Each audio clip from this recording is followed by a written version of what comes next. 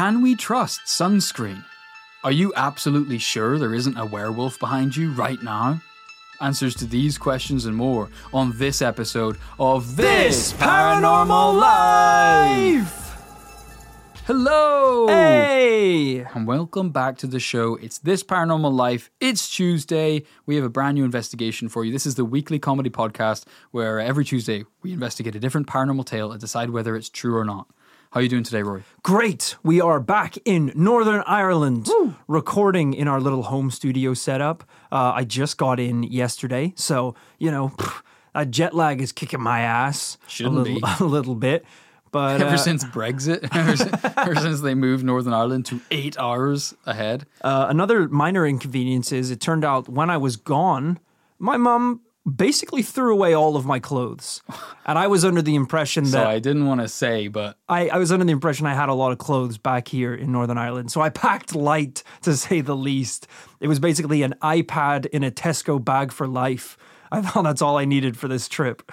It turns out, no, all of my clothes have been sent to the dump. You're wearing your baby brother's baby clothes. This is literally my brother's... I didn't go to this university. I didn't even notice that. This jumper is like really tight and weirdly small. I look like somebody gave me that Captain America super soldier shit where I've just grown like 6 inches overnight. Rory, I think we should digress and jump into today's investigation. Let's do it. We begin today's story on the frozen plains of mainland Antarctica. Ooh. There's somewhere where we don't spend a lot of time. Yeah, in this I wasn't expecting life. that one. It's notoriously pretty bare. Mm-hmm. And also possibly the entrance to the Hollow Earth. But I think that's probably information for another episode. Agreed. There's a research station 77 degrees south, just a hop, skip and jump from the South Pole itself. Okay, so closer to 800 miles away. But in Antarctica terms, that's not a lot. Yeah, it's a snowy tundra. The station was called Vostok Station, and it was established in 1957 by the former superpower, the Soviet Union. The USSR was famous for its secret police, misleading propaganda, and closely guarded government operations. But much like my skinny jeans phase, today's story takes place somewhere between 2012 and 2016. That's as specific as I can be because this is a highly classified case. Whoa, okay. The researchers posted at Vostok were working on a project that had been going since the mid-70s. You see, Rory, beneath the iridescent ice sheet lies a hidden continent, a landmass bigger than the USA and Mexico combined, complete with its own lakes and rivers. I had no idea about this. You would think that the South Pole and Antarctica is all solid ice, but apparently back in 1974 they discovered there's actually like lakes and rivers underneath the ice. All right, so turns out I was wrong. It's Hollow Earth time, folks. We are talking about a secret entrance guarded by the world police that leads into hollow version. Well, you said that there were lakes. Russia was keen to explore and spent the next 30 years drilling directly down beneath the station in hopes of reaching a buried lake. On the 5th of February 2012, they finally broke through.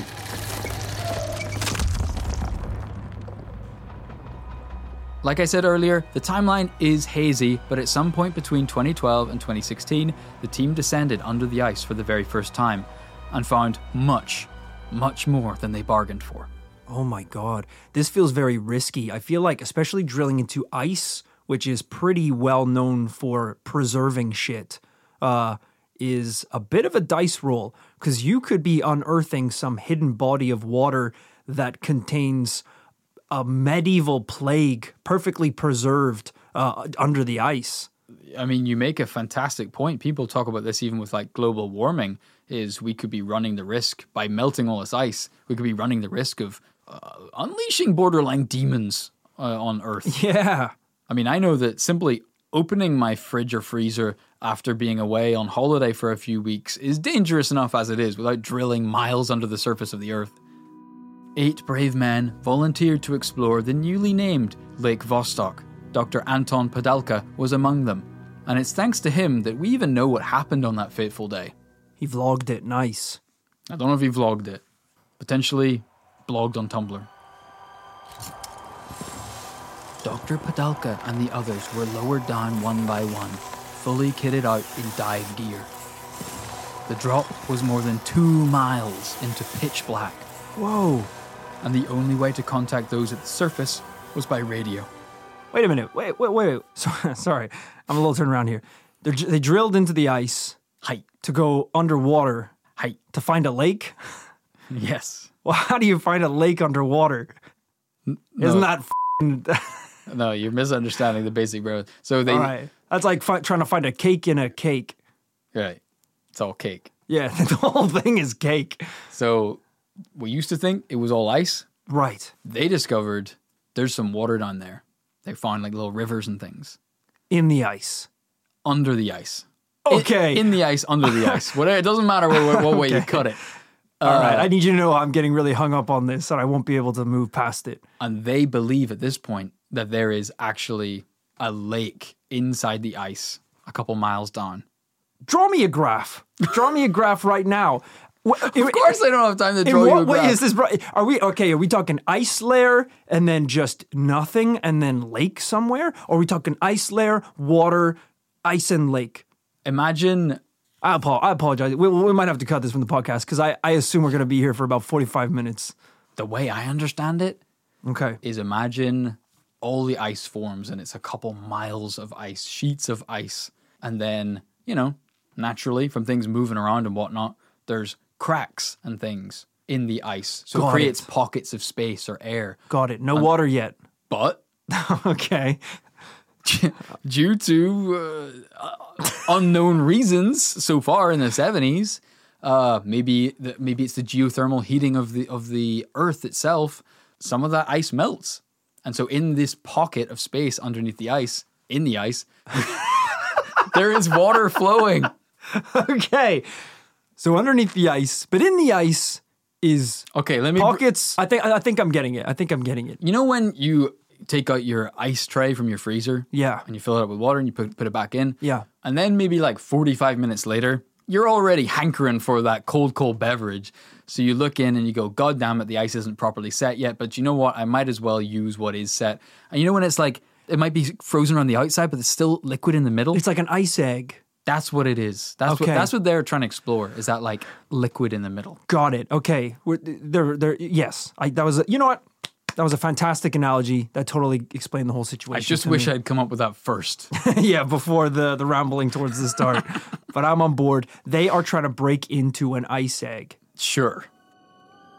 Like I say, the only way they could contact the top was by radio. This is Sub-Team 1. We're all present and accounted for. Do we have the go-ahead to begin our exploration? Sub-Team, we... Continuous cleared, but... Continuous cleared, but... Ground team, do you copy? The comms had stopped working or been sabotaged. It wasn't ideal, but the team were in place, and after 3 decades of waiting, they were ready to get stuck in and map out the new territory. Whoa. Even without ground team? Without ground team. I mean, yeah, I guess if you're it's 2 miles down, you might as well have a look around. How you getting back up without ground team, though? That seems like maybe that's a problem for later. We have to find something so sick down here that maybe we don't want to go back up. Yeah, I'm imagining whatever technology they use to get up and down that shaft is similar to whatever technology notorious fat-ass Santa Claus uses to get up and down chimneys. No one knows quite how he does it, but, you know, we know he does it. Santa in your living room at 1 a.m. putting presents under the tree. A little child comes in. Chimney team. I repeat, chimney team. Evacuation needed ASAP. Flashbangs the child. The men got ready to take the plunge, dressed in wetsuits designed for freezing temperature water. Now hold on. What the are you talking about? Now they're planning to take the plunge? Where are they then? I'm sorry. I'm obviously not grasping this. What do you mean, take the plunge? You said they're 2 miles into the ice. Right. Into the egg. But all right, so imagine, but the ice is solid. So if they drill away the ice, it's like drilling into a cave or drilling into earth. Okay. It creates And they found it creates just a gap currently with no liquid in it. So they're still breathing air. Right. They've essentially created a cave to bury into. So they're just dangling in the air now, but they're about to go into the water? Yeah, I mean, they could be like, imagine that inside. I'm sorry, I apologize. I can't be the only one struggling with this. This is worrying because I'm clearly not explaining it well enough for the folks at home. That imagine, it's probably better to think of drilling into the ice here to get into, imagine just a natural ice cave. A cave. Got it, yeah. And they're hoping that inside this cave, inside the ice, is also water. Right. So I guess at this point, they're 2 miles down and they're probably walking around here, but they're walking around the little ice cave, but they're trying to find water. Got it. I'm back, baby. This is just one of the researchers talking to ground team. What the is going on? Why are we here? Where is the water? I don't understand at all. So we're in ice? Yes, you're in ice. Where's the water? It's solid. He's radioing up. Ground team, we're about to enter the cave. What? Where are you? Where have you been? I thought you were like 2 hours into the cave already. Ground team are just at that point where they're just doing that thing where you pretend like you're breaking up. It's like, oh, I'm so sick of this. Oh, guys, I can't. I'm sorry. I wanted to. You go on without us. Smash the radio. Ground team, do you at least copy? Yes, ground team are here. We're also entering the cave. So you're not even on the ground? Who the hell are the ground team? This shit makes no sense. It was dark, but their powerful torches revealed the water was crystal clear. It was absolutely breathtaking. Oh, yeah. They were exploring a part of the world that had been untouched by any living organism for thousands, if not millions of years. Or so they thought. Whoa. Because it soon became clear that they were not alone down there. What the hell? They shone their torches around wildly, searching for any hint of movement beneath them. Dr. Padalka's light fell on the face of his colleague Dimitri, but judging by the look in his face, he wasn't scared at all. In fact, he was barely moving. He was just floating gently at the surface of the lake with a dazed smile plastered on his face. Dimitri, what's so funny? Are you playing a joke on us? But suddenly, the water in front of Dimitri began to churn. It was as if there was something thrashing violently deep underwater, and it was on the move. The unknown source of the disturbance was headed straight for him, and at speed too. All the while, Dimitri's still treading water in the same spot, grinning like an idiot. What? Swim, goddammit! Save yourself, man! But it was already too late. There was indeed a creature in the lake with them, and it had their friend in his clutches. To his horror, Anton Padalka watched as Dimitri was engulfed by tentacles. It seemed like some kind of giant octopus, at least 30 foot long, if not longer. What the hell? There wasn't enough time to react before the creature had yanked off Dimitri's head. Jesus. They watched in terror as the enormous octopus opened its beak mouth and popped in Dimitri's head like it was a piece of gum. This grotesque sight was enough to snap Anton back into reality. They had to get out of here, and quickly. He started looking around the cavernous underground lake and tried to assemble his team. Everybody, get to the entrance! We need to get back to the surface now! They all swam for their lives, meeting beneath the borehole they'd been lowered into that morning. Padalka started helping get his remaining 6 colleagues tethered to the winch and get them all lifted to safety. All right, we're about to ascend once Boris is attached. All we need now is Sasha. Oh no. Where is he? But looking around, they could see the outline of a person gliding towards them under the water. Padalka's chest was flooded with relief, and he stretched out his hand to help pull his fellow researcher to safety. But as his fingers contacted the skin, the overwhelming relief was replaced by stabbing dread. Whatever was approaching them only looked human. Its skin was slimy to the touch, and it was pulsating. Go, go, go! It's not Sasha! Get out! But for Boris, it was too late. He suffered the same fate as Dimitri before the team's very eyes. Not wanting to hang around, the survivors signaled to the surface that they needed pulling out. They began moving with a jolt. But Alexei suddenly started screaming. It's got me! Ah! Get it off! Get it off! Bro, this is some action packed shit. I don't mean to like take us out of the action for a second. Well, that's but, why man, I'm not this is- interrupting. I'm in this. Sometimes you need a breather, I'll tell you. And sure enough, one of the monster's flexible arms was coiling around his left leg. Quick as a flash, Anton whipped out a blade and sliced through the pudgy appendage. The team were beyond relieved to reach the surface. Alexei still had the dismembered tentacle wrapped around his shin. Nice. Once he was back on solid ground, he shook it off and stepped back to look at it. Imagine coming out of that cave and ground team are like, how did it go? And you have like a pulsating monster tentacle wrapped around your throat. You're like, not good, Terry. Not good. Didn't think this thing was going to be down there. Yeah, your scans didn't show that up, did they, bud? Didn't think you could send a little robot down there first? The tentacle twitched, then lay still. The scientists that were gathered around the station stood open-mouthed at the sight. They'd had zero contact with the sub-team and had no clue anything bad had happened, Yeah. let alone a monster encounter.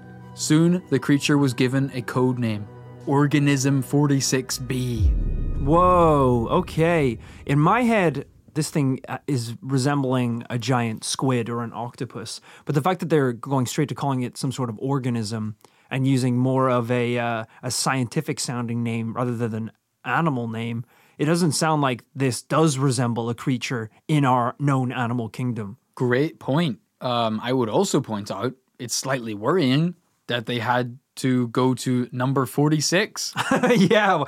and B.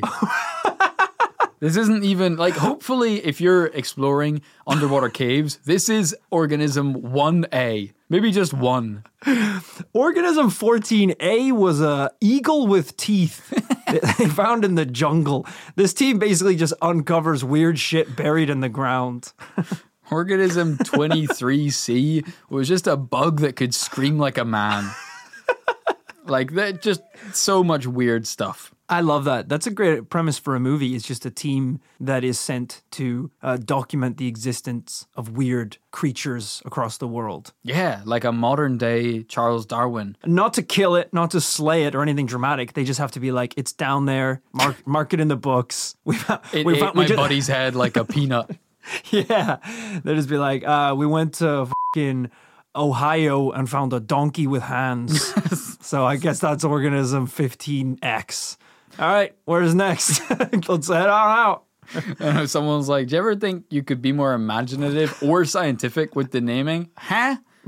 Yeah. It's like you didn't think to give it a Latin name? Nah. That's crazy that the even bringing this tentacle to the surface is the first time, presumably, that this thing has been exposed to the air in our world. We talk all the time about the creatures that live at the bottom of the ocean that are devoid of sunlight, devoid of oxygen, that they are God's mistakes and they are strange, unusual, and scary. And this is one step further. This is locked underneath ice in a vault 2 miles under the earth. I mean, octopi and squid are already something that look like they're from another planet. 100%. Some people think they are from another planet. 8 hands?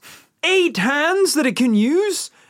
Can't octopi fit through like a keyhole as well? Something really insane. 50p piece. It's crazy. So to find one that's borderline prehistoric is terrifying.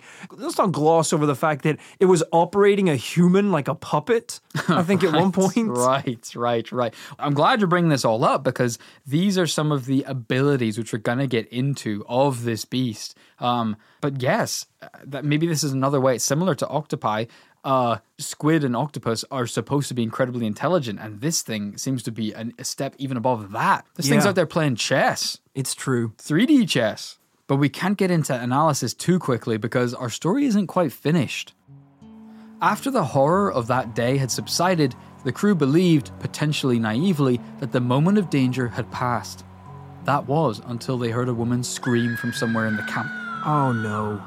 They ran to follow the sound, tearing open the door to one of the stations, where they saw a researcher suffocating on the ground, being squeezed of her last breaths by a tentacle wrapped around her neck. F*** off. It was the disembodied, hacked-off tentacle that Padalka had cut off and left on the ice. Oh no. It had wriggled back to life silently and attacked the first person it could find.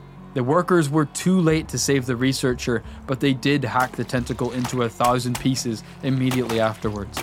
Dr. Padalka himself was among the mob and was crippled by fear. He didn't know what they were up against, but he was certain that they needed to fight back. Now, this could be a good time to dig into the creature itself. We've got a pretty good description of it and its insane abilities. So those who saw it said it was similar to a regular octopus, but with at least 6 extra tentacles, which I think, as you point out, would bring us up to 14. Yeah, 14 tentacles? It was 33 feet long, and the description I've read said it was as intelligent as it was hostile. All right, well, how do they know that? How was that evaluated in the heat of the battle? Yeah. Was it doing his taxes when you attacked him? Like, what the f*** does that mean? It was doing some like Goodwill Hunting shit. It was like solving equations on a chalkboard. Like, damn, this thing has got knowledge. That's a weird way to describe it. Sure, fine. Yeah, that feels like something a judge says about someone they just sent down. It's like, your actions prove that you are as intelligent as you are hostile and you are a danger to society. 20 years. My version is I've been described as what I lack in intelligence, I make up for in hostility. Sure. So I'm kind of like filling the gap in the other direction. But you're saying this is some sort of intelligent super octopus. This is some sort of Stephen Hawking meets Conor McGregor fighter and thinker. Hey, all I'm going to say is maybe if I had 14 hands, I'd be pretty smart too. Think all the shit you could do at one time. I don't think that makes you smart, though. That being said, think of all the people you could punch too. Yeah, He's still hostile. It is somewhat true, though, that hostility takes a certain amount of intelligence. It's like the way they say that dolphins are like the only species that, like, I don't know, hunts other animals for fun. Right, and for that's entertainment. That's how we know how smart they are, because they also kill like we do. Yeah, isn't that weird? That, yeah, I guess it is a measure of intelligence because to be hostile against someone means that you're not just like in You're defense not mode. motivated by just hunger and survival. Yeah. You've never met like a hostile beetle. Right. You've never been like, fuck me, that caterpillar is hostile. He's going at that leaf. Yeah. He doesn't know. He's angry about something, which means that he can think. I don't know why it sounds really funny using like complex emotions to describe insects. Yeah. It's like, bro, I think that caterpillar's depressed. Yeah. That caterpillar is properly lethargic today. Well, I guess the hungry caterpillar is the most famous of all of them, to be fair. It's true. He's doing pretty good. Another way that organism 46b differs is where normal octopuses have ink sacs. This one has a sac of venom. How do they know that? No one got envenomed. Sorry, let me get this scientific research out, Rory, please. Okay.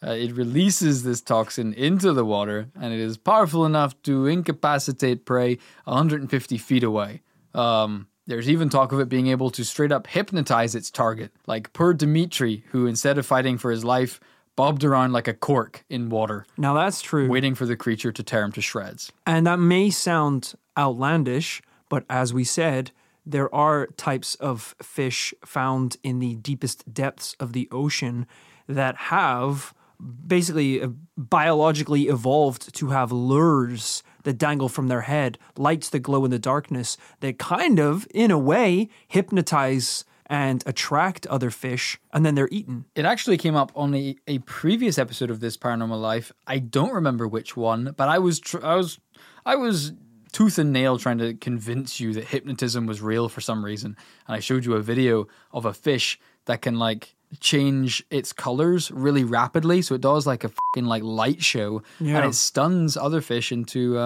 being hypnotized. And then it gobbles them up. It gobbles them up. So is that something that could be happening with today's cryptid? Who knows? But it also has abilities that we are yet to properly understand. Remember the radio malfunctioning, Rory? Yeah. The team checked the functionality after the fact and found everything to be working perfectly. It seems that this organism was able to interrupt their signals somehow, like an EMP blast. What? So even before they had seen the beast, it was f***ing with them. This is a wild one, right? You must know that this is a wild one. Even I don't for know this what you're talking paranormal about. I don't life, know what you're talking about. this is pretty out there. Okay, so the guy in the teeny weeny fucking university jumper on top is telling me this is a wild one. I think you need to check yourself I'm just saying before usually I wreck yourself. before we usually, if we're talking about cryptids, it's a little bit more silhouette in the shadow. It's a little more, here's a news interview with someone who saw the beast. You're telling me Dimitri that would have loved that. there's an inctopus that can hypnotize humans buried under the ice that can interfere with radio signals. I'm just saying, that's a little outlandish. Sometimes real life isn't safe. Sometimes real life isn't cozy and comfy and, we could just sit in our armchair and just talk about the shadows and talk about the little grainy photos. Sometimes it eats your head like a piece of popcorn. Why only the head as well? Why did it only pop the head of the it's man the into best its mouth? Is it? It's just skull and bone. It's not going to be very nutritious. Yeah, it should have gone for his ass. Yeah. The fattiest bit. If you told me that there was an ass-eating octopus under the ice, then I'd be on board. Catch me jumping ass first down a 2-mile cavern. Think how many heinies you can spank with 14 hands. Jesus. Oh, and I've barely even mentioned its ability to shapeshift. Oh, sorry, you're Just go. you're rubbing your nose with your you're rubbing your Just eyes. get whatever you have to say out of your system. Let's just go through all of its abilities now. I just want it done with. Tell me about shapeshifting. Sorry. Don't get sad now. Just tell me the fucking thing. Can it fly? But it feels like Should I guess some as well? Can it control squirrels with its brain? it takes the fun out of it a little bit if you're like. It seems like you're just not really taking it seriously. I don't know if that's. I guess it's my fault. The ass-eating octopus. It's my fault because I guess I could have told the story in a way that Don't do the was sigh less thing where you do a big sensational. sigh. And maybe people would have taken it more seriously. I just thought that that would be quite scary. It's like an octopus that can eat ass. No, well, that was a joke that we said earlier in the episode. I don't think that's actually one of his abilities or his desires. It's Act 3. It's Act 3. It's Act 3, is it? Dr. Padelka wakes up with... The tentacle's gone on a rampage. This show is sponsored by BetterHelp. Kit, when we bottle up our emotions, it can start to affect us negatively. Sometimes it's important that we get stuff off our chest. Tell me about it. I found a UFO in the forest, and now this thing is attached to my chest. Jesus, that's an alien. All right, I was speaking metaphorically about dealing with emotions and talking about our feelings by using services like BetterHelp. I don't need to talk about my feelings. This thing can read my mind. Therapy can be a great way to set boundaries and become the best version of yourself. With BetterHelp, you can get matched with a licensed therapist that suits your needs. It's online, convenient, flexible, and suited to your schedule. We're saying they can get things off my chest, like Zonktar here. Don't give it a name. Maybe me and Zonktar can sign up for BetterHelp together. Give it a shot, and whatever it is, get it off your chest with BetterHelp. Visit betterhelp.com/paranormallife today to get 10% off your first month. That's BetterHelp, HELP.com/paranormallife. So it can shapeshift. Yeah. But its original shape was the octopus, or that was a shape it shifted into? All right, kid's shrugging now. I don't know. But I'm glad to hear you're interested in asking intelligent questions because that seems like you're really into the case. I am. Yeah, I am. Whatever helps us get along. For example, in the opening of our story, when Dr. Padalka thought he saw Sasha in dive gear approaching them, that was the form organism 46B was taking at the time. Wouldn't Sasha have been like 33 feet tall if that was the case? It can take any shape it wants. Allegedly, it can shapeshift into a shoal of fish. This seems like a really good excuse for anyone to just be like, it was my ex-wife. That is why I kicked her out of the house, because That's why I pushed her down the set of stairs. she was the beast. That's crazy. That's real shape-shifting. Needless to say, all of these details were exactly why Dr. Padelka had to speak up to his fellow scientists in the camp. Gentlemen, what you've seen here is but a shred of what this being is capable of. And I'm not waiting around to wait for it to make its way up here and pick us off one by one. I say we go and catch it before it gets us. The others agreed. They sought clearance from their superiors and started preparing for the battle of their lives. This was some real Bugs Life shit. The pathetic ants all working together to fight the bird. Which it could be, an ant or a bird if it wanted to be, which is worrying. It's hard to prepare for an enemy that can look like a f***ing glass of water. Yeah. It can look like a bug. It can look like the Eiffel Tower. You don't know what to prepare for. It's true. And even its default form, if it is a giant squid with 14 hands, is pretty OP as it is. Now, between all their genius brains, they were able to knock together a container tank that they could take down into the lake and trap the beast inside. And after 5 days of construction, with a team on hole surveillance around the clock, which I think just means a guy with a machine gun pointed at the hole and one hand on a walkie-talkie, they were ready to head back down into the icy abyss. The tank was shackled to the hoist and lowered down with a crack team from the station. And this time, they were armed to the hilt. The others waited at the surface, watching the wire jerk violently back and forth. Be brave, comrades. And remember, 3 yanks for pull me back up, and 4 yanks for nuke the beast. That's smart. They know they can't trust the radio signal anymore, so I'd maybe add a few more yanks to the nuke option because... There's no time. Well, yeah, but the only thing is, I mean, we're going down on this rope, so it's going to be yanking a shit ton on the way down. So I don't want to just do like 3 yanks and then you feel like you're going to bomb the cave because we're down there. And I don't think that's... This thing's got 14 arms. It's going to be yanking the shit out of that thing. Well, exactly. That's my point, is that I'm worried that you'll misinterpret the yanks as a request for you to bomb the tunnel. And you know what? I think we should just take that option off the cards, honestly, because I didn't pitch that. Steve here didn't pitch that, and he's already in the tunnel. So I think maybe let's just take the nuke one off the... Guys, are we... Fine, we'll reverse them. 3 yanks for nuke, 4 yanks for bring us back up. This is as they're lowering them into the hole. No, you know that doesn't make any sense! Guy turns to the nuke engineer beside them. Don't wait for the yanks at all. Detonate the nuke at 10:30. Yeah, they just lower them down, cut the rope, nuke it. What? You go to do 1 yank and the end of the rope comes down? Oh, fuck. And you see a cartoon bomb drop. Yeah. For like 10 minutes. Ah, Jesus. You pull a rope to yank it, and it's just a pin out of a grenade on the other end. It's just you pulling the nuke down into the hole. That's when you know you've been got. Unfortunately for them, down in the lake, the creature seemed to be waiting. We don't know exactly how things unfolded down there, or even how many of the team survived the ordeal. All we know is that the mission was successful. Organism 46B was locked inside the tank. They did it? And holed up with the brave scientists that had defeated it. They were expecting to be met with cheers and congratulations at the surface, but as they blinked into the bright light on the surface, the mood was quiet, sinister even. As their eyes adjusted, they saw their colleagues had been joined by uniformed soldiers, each armed with heavy guns. A small fleet of military vehicles stood behind them, chains covering their beefy tires. Whoa. That's when the guy in like a dark trench coat just says, "I'll take it from here, boys." Bam! And shoots like your officer in the back of the head. Holy. And you're like, oh my God. You know, this is the big team showing up here to take over. This is the next line of my script. Oh my God. Hey, we'll be taking it from here.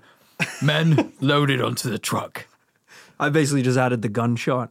The officers sprang into action, wrenching the tank from the grip of the scientists. It was shackled inside one of the... What do you mean the grip of the scientists? You said this thing was 33 feet tall. Has he morphed into a peanut? Yeah, this is some real, like, genie in a bottle vibes. They tricked him into morphing into something tiny. Some real devil in me pocket vibes. Yeah. The tank was whisked away within minutes. Before moving out, the commanding officer gave the scientists some instructions. You're to remain quiet about what you've seen here. If you are contacted by the press, you tell them what we'll be telling them. Nothing was found here.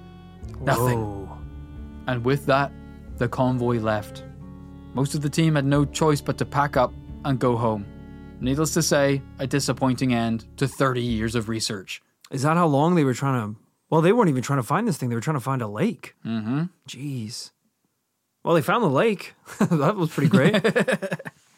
Yeah, it's pretty unfortunate, isn't it? Because in any kind of similar exploration like this, usually the explorers are lauded as heroes. Think of the first people to discover other countries or continents. Think of Neil Armstrong and Buzz Aldrin.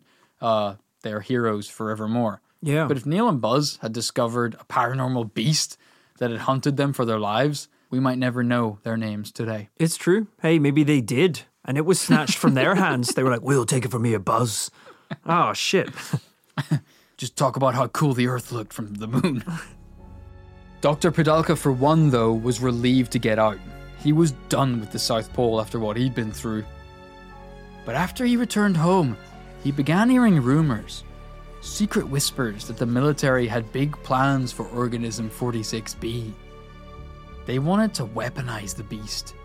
Specifically, its venom. But there's a chance they were also hoping to try and use the creature itself in combat. Bad idea. That's a terrible idea. Anton Padalka wasn't about to hang around should that be the case.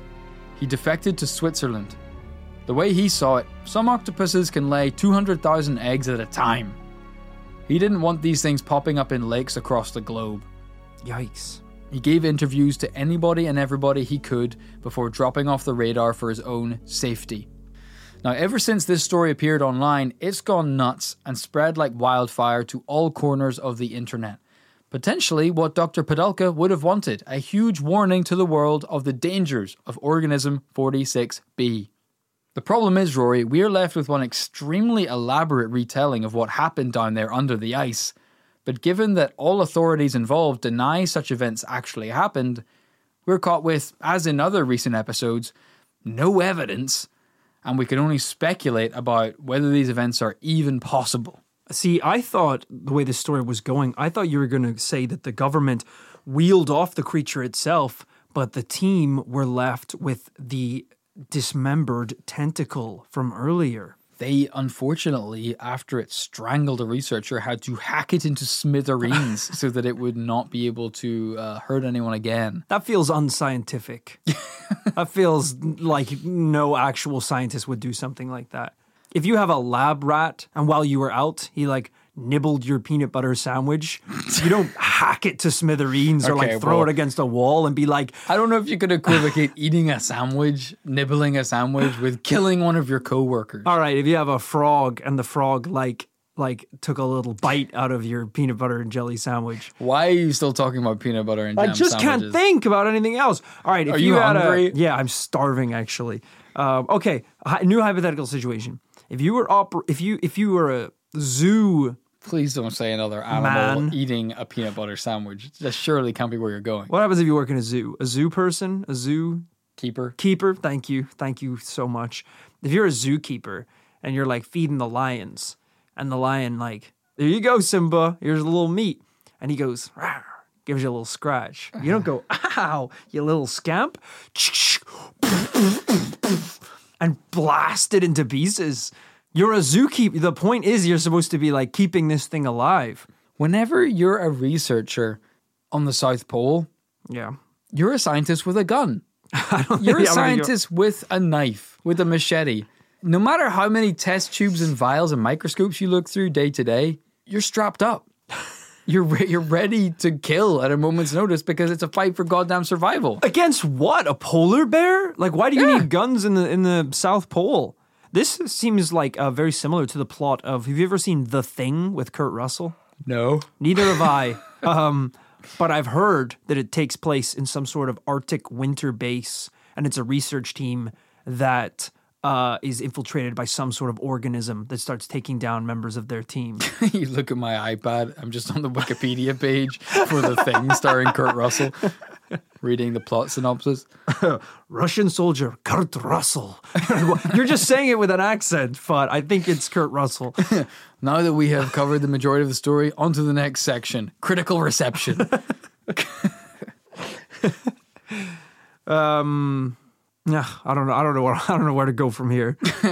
I was going to say, is it good, but you haven't even seen it. Oh, the movie? No, I haven't. No, I haven't even seen the movie. But it does sound very similar to this. For legal reasons, I must say that any likeness to any Hollywood IPs is purely coincidental. Do you think that this story is possible to have happened? Within the realms of possibility in reality? I think it's within the realms of possibility. I mean, all the time, scientists are unearthing frozen creatures. Usually they're creatures that we have some previous knowledge of their existence, like woolly mammoths. Right. Usually we know how many arms they're going to have. Usually they're not still alive, living under the ice in an old egg. So this is a little bit bizarre. But, we see this on a very simple microscopic scale. Like we said at the start of the podcast, is a real danger here where, the melting of the polar ice caps is also thawing out like ancient bacteria and methane gas that's being released into the air. So that is, I guess, like kind of maybe not living organisms, but like material that's being reintroduced into our world and our environment. Could have one of those materials be a 14-armed octopus?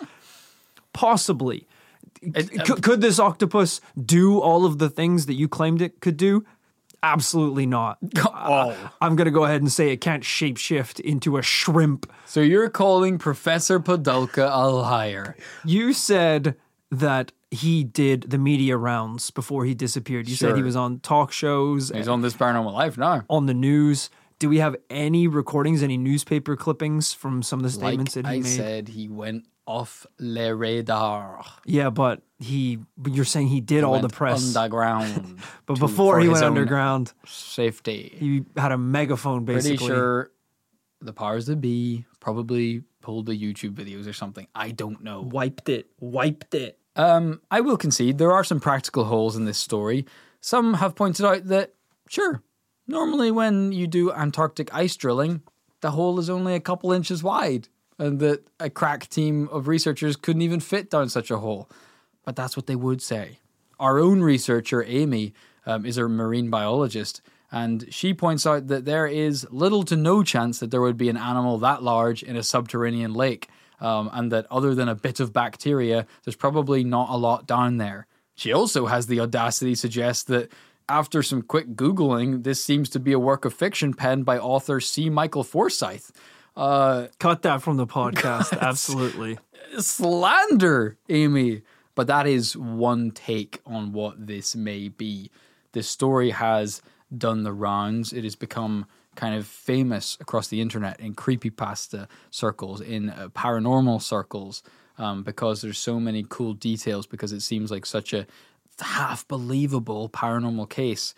But as with all stories on the internet, we do run the risk that this could be made up. Yeah. I mean, it's pretty outlandish, even for This Paranormal Life. Even for the show that did a whole episode on something called The Donkey Lady, which was a woman and a donkey merged together into one. And that was a story so good you can't write it. No author could write such a brilliant storyline.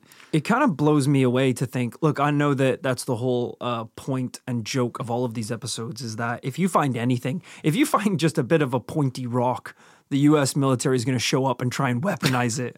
If you find, I don't know, a f***ing... We've read the list of DARPA's active projects. There's definitely an Operation Pointy Rock. If you find a potato chip that's just a little too salty to eat, your house is getting swatted and the military taking that chip. They're finding a way to dust entire countries with that potato chip seasoning to see if it can decimate the food supply. And I get that you said, they're trying to use the venom as like a weapon. It's like, sure, we already have venom. We know what poison is. We know how to kill humans. So maybe this is super poison or something. But I like the idea of them trying to weaponize the squid, like have it on reserve for if they ever need to whip it out in a war, because that's the only secret weapon. You only get to use that once, and then the secret's out. Right. If you're on the battlefield and then you're shooting soldiers, shooting another soldier, and then you shoot a fucking hand that whips across at 100 miles per hour, you're like, okay, well, they have something, right? Like, it's not a secret anymore. They have a giant octopus creature. And maybe that is part of the story that is less believable. Modern warfare appears to be heading more in the direction of less hand-to-hand, tentacle-to-tentacle combat, and more cyber warfare, proxy warfare, drones, robots, information, trade wars, and not unleashing various beasts upon each other's nations. That being said, I seem to remember that during the 2001 or whenever it was, after 9/11, the invasion of Iraq and Afghanistan, I seem to remember one country did pledge hundreds of monkeys to fight in the war in Iraq. So I think you've said this multiple times and provided zero evidence to back it up. And I'm not saying that today is going to be the day I call you out, but you can't keep saying that a country offered monkeys without providing some sort of proof, even if that's the only evidence you bring to the table in today's case. What could you be Googling? What is the sentence you're Googling right now? Post 9/11 monkey army? And my computer's locked. All right. No, I've got a result.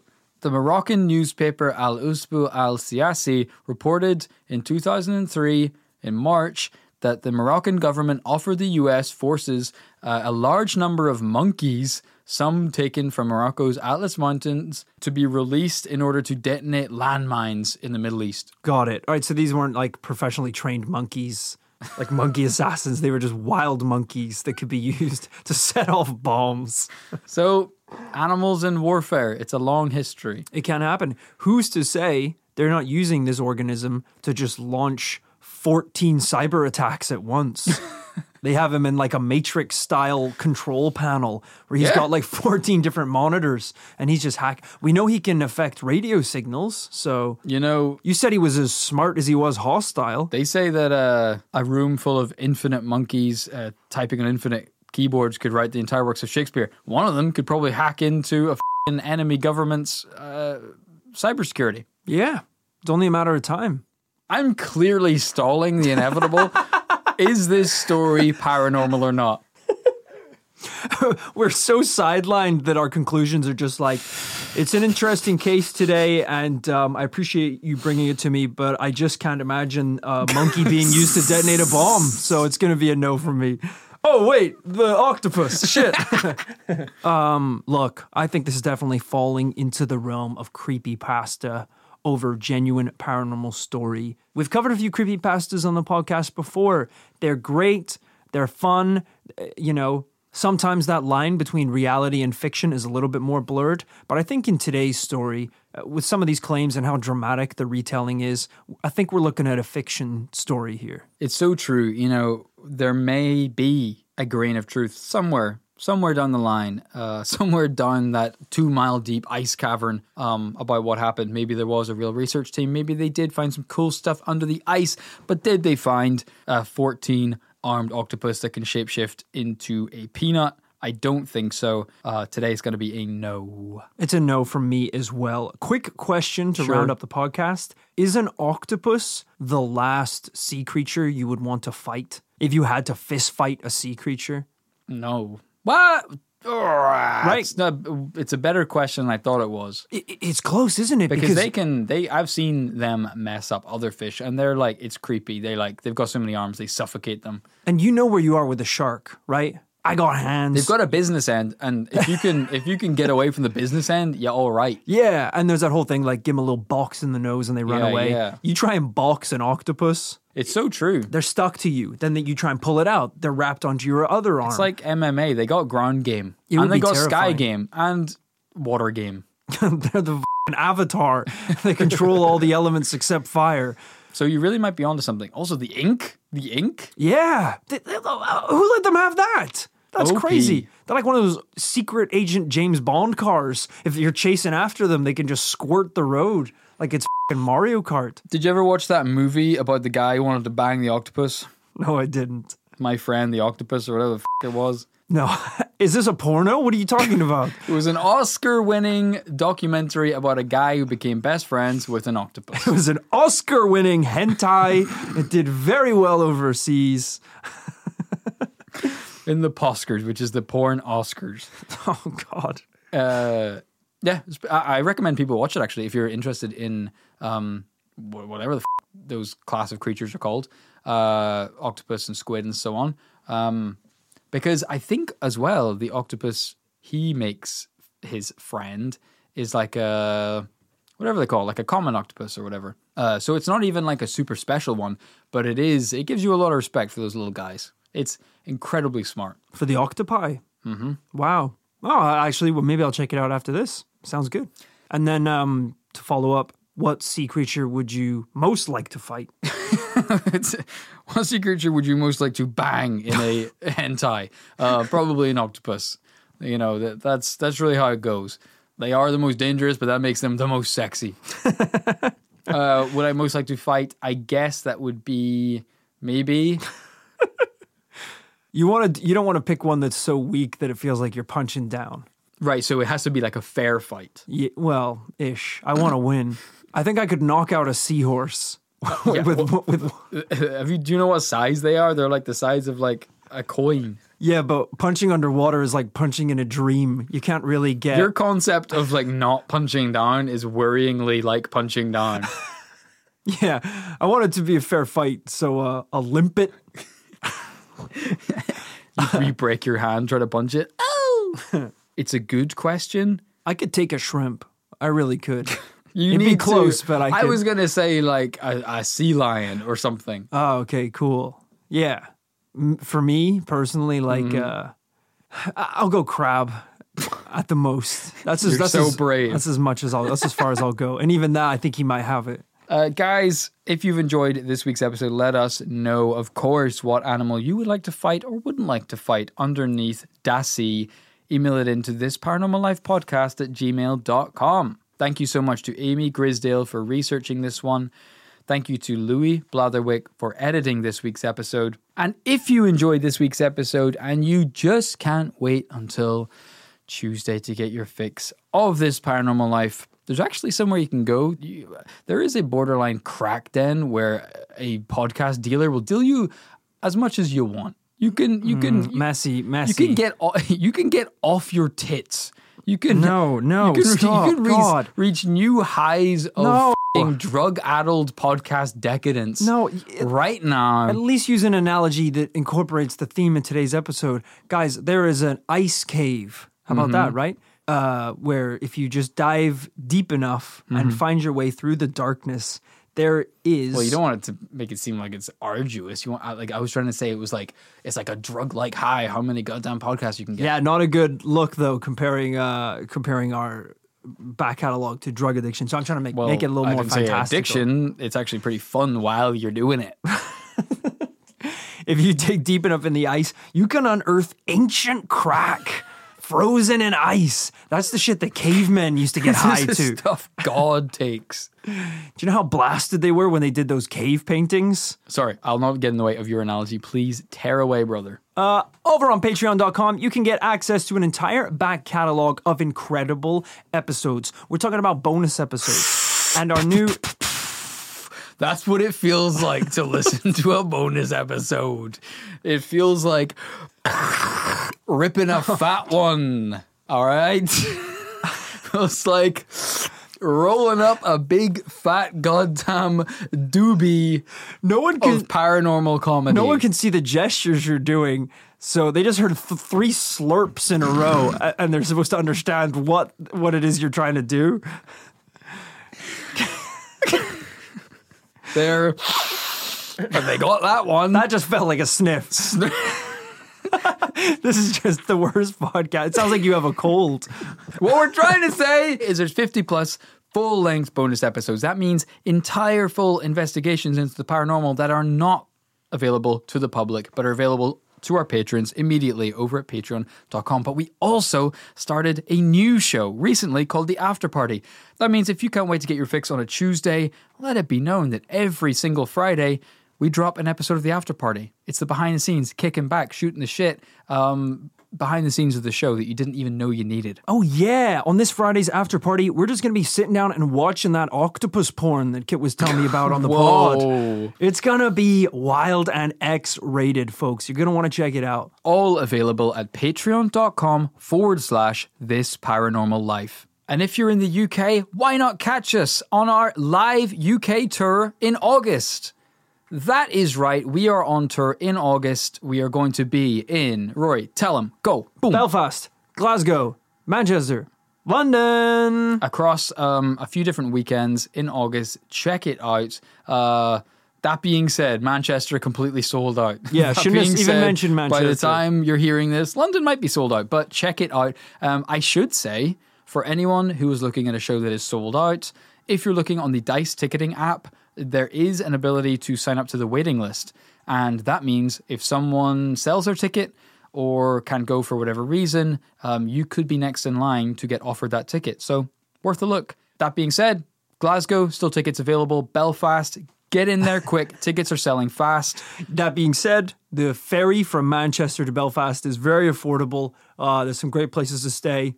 You're going to want to get the ferry over to Belfast. That being said, the waiting list is a great place to be if you cannot make said ferry. That being said, I have taken the ferry and got the luxury cabin, which is surprisingly cheaper than you might think, about £40 on top of your regular ferry ticket, and it's very luxurious. That being said, Manchester is also a great city, so feel free to stay put. We are going to be doing an insane live show. These are our biggest shows yet. The London show is going to be at least twice the size of our biggest live show to date. Yes. And we're going to be hanging out with everyone who goes there after the show. It's going to be amazing. It's going to be so much fun. We can't wait. So head over to thisparanormallife.com to get links to all tickets. Now, we mentioned on patreon.com you can get a bunch of rewards, and one of said rewards is getting a shout out right here at the end of an episode. That's what we're about to do to see us home. Special thank you to Road Lizard.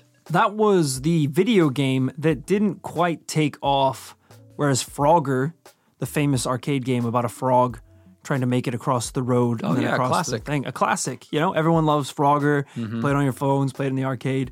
Whereas Road Lizard was, I think it was the name, just does, it doesn't quite like, it's not as cute and as fun. There were some weird, like, bad viewpoints coded into that game, though. It was like politically incorrect, right? Yeah, well, the lizard was smoking, which was already like unnecessary. Yeah, just like you can't let kids play that then. Yeah, like the starting intro was just a really bit-crushed voice going, Road Lizard!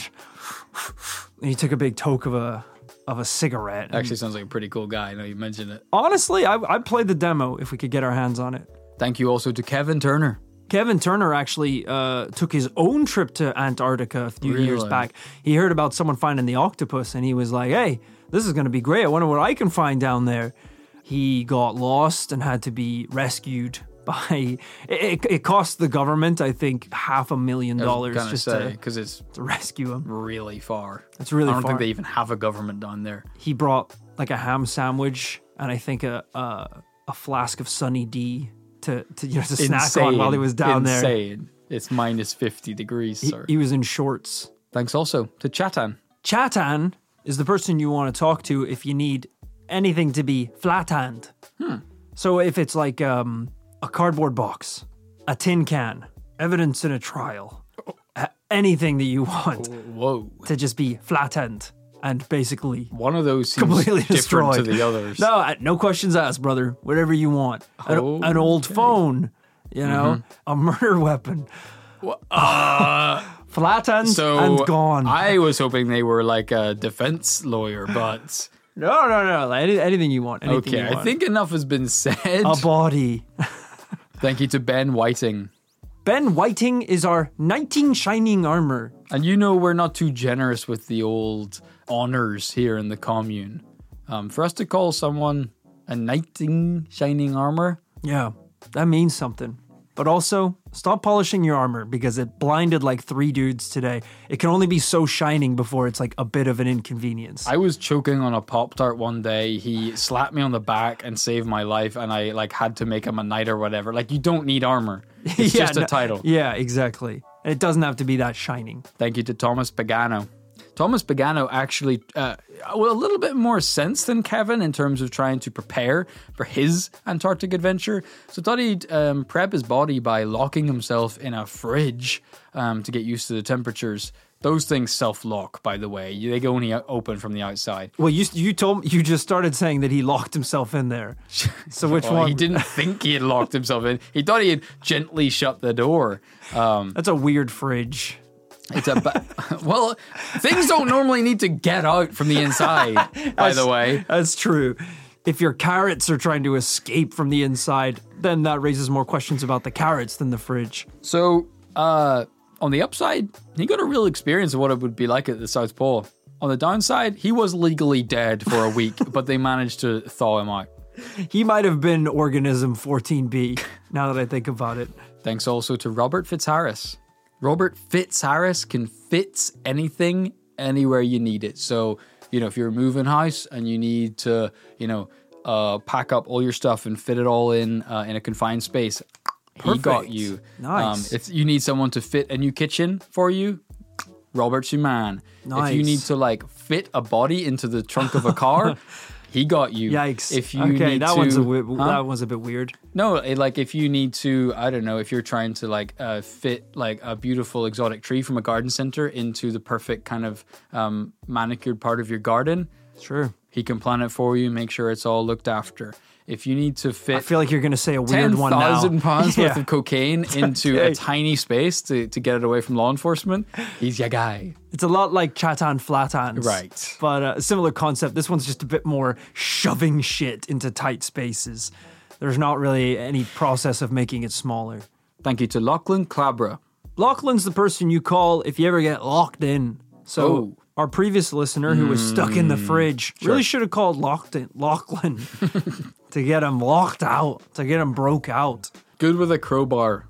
Yeah, it's not really like like a heist team with the earpiece up to the wall trying to crack the safe. It's more of just he has a jackhammer. Mm-hmm. So if you're locked in, he can break you out. It's a good business. A good guy to know. And if you feel like somebody's brain is locked in their skull, you can hire him to jackhammer it out for Well, you. I don't know about all that. A lot of the people that support us are criminals. Thanks also to Dannon McAleer. Come on down to Dannon McAfears. That's right. Dannon has a Halloween shop where you can buy everything, whether it's inflatable skeletons, fake cobwebs, real spiders. That doesn't sound like a Halloween shop. That sounds like a pet shop of scary things. No. It's like scary, like things like, the Scream mask, fake blood, Of course, yeah. rabbits, hamsters, That's... rodents, lizards. Okay, so just... Scary shit. Is there a divider in the building that one side is a pet shop and one side is the place where they sell the Scream masks? Yes. Oh. Now that I think about it, those could have been two different stores that I thought was one store. Oh, so actually it could be Dannon's was the pet shop and then McAfears is the... McFears Yeah, that makes... was the Halloween one. So, okay, well, shit, right. I need to... Rewrite that copy, yeah. Yeah, and return some Halloween stuff. Yeah, you I bought a lot of rabbits. I think they're maybe dead. Thank you to Olivia Dekowitz. Olivia is great at trivia. She's the person you want to take to your pub quizzes, Right. to your trivia nights, whatever it is. Boom, she knows it, but in like a weird way, not like she's super smart.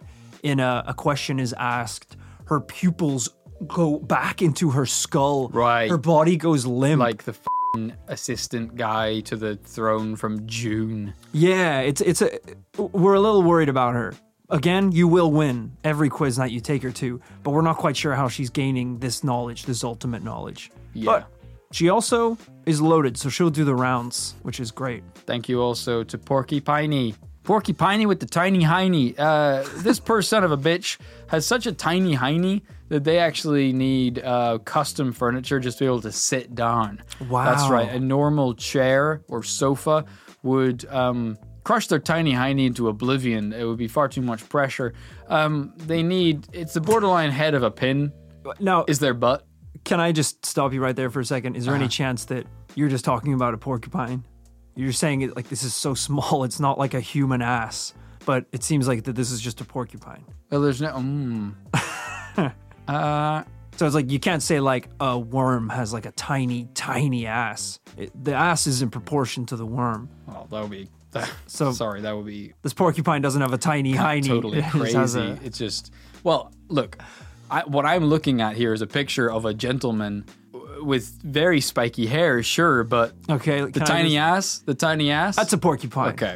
That is a full All right, porcupine. fine, well, color me to not know my animals or whatever, but thank you for the support. That is a tiny hiney, I will say. Thank you to Joey Sergiak Cottrell. Blowy Joey In this time of a pandemic, it's pretty unsanitary to blow out the candles on your birthday cake. So you can actually hire Joey, who just kind of stands there while everyone sings happy birthday, and he'll blow out your candles for you. And this guy, his mouth is sanitized. He does like tests. He makes sure he's perfectly healthy. I think I want this still. So everyone's like, happy birthday! Yeah! Everyone cheers and everyone's like, make a wish, make a wish. And then you like make the wish. And then you're like, okay. And you go, Joey? And then Joey blows out your candle. And it's just like totally safe. It just means he wasn't like breathing on the cake. I get that like the service is that his mouth is sanitized, but like he's chewing a tuna mayo sandwich. Sometimes, well, he's got to eat, doesn't he? You have to feed him. I'm watching a video of him on his like website, and like he's blowing chunks. I can see chunks. Oh no, that's not Joey. That's not the blowy Joey I know. Thank you to Ivan Lowe. Ivan Blow, a competitor to Blowy Joey. Sometimes I hire him just to blow Joey out of the house. He can't be worse than Joey, so I guess we'll go with Ivan if I have to do one. Thank you lastly today to Sarah Harrison. Sarah Harrison, the traveler of the Sahara. She knows the Sahara. Sahara. Like the back of her goddamn tiny hiney, I'll tell you. She claims to have explored every last inch of the Sahara. Per son of a bitch doesn't realize they've been walking. It all looks the same. It's just sand dunes. They've been walking around in circles for about 5 years and claiming to have explored every last inch. But if we can find giant squids buried in the ice, what can we find buried in the sand? A freaking shrimp? Some sort probably not. No, yeah, that was a bad example. But I can't think of any other animal aside from a shrimp. Sarah, help us out here. Yeah, let us know. Some sort of lizard, perhaps.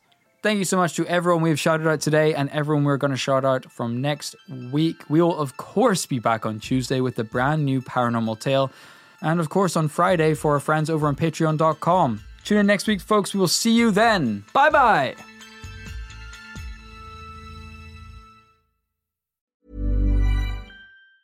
Hi, I'm Daniel, founder of Pretty Litter. Did you know cats tend to hide symptoms of sickness and pain? I learned this the hard way after losing my cat, Gingy. So I created Pretty Litter, a health monitoring litter that helps detect early signs of illness by changing colors, saving you money and potentially your cat's life. Pretty Litter is veterinarian developed, and it's the easiest way to keep tabs on your fur baby's health right at home. Go to prettylitter.com and use code ACAST for 20% off your first order and a free cat toy. Terms and conditions apply. See site for details.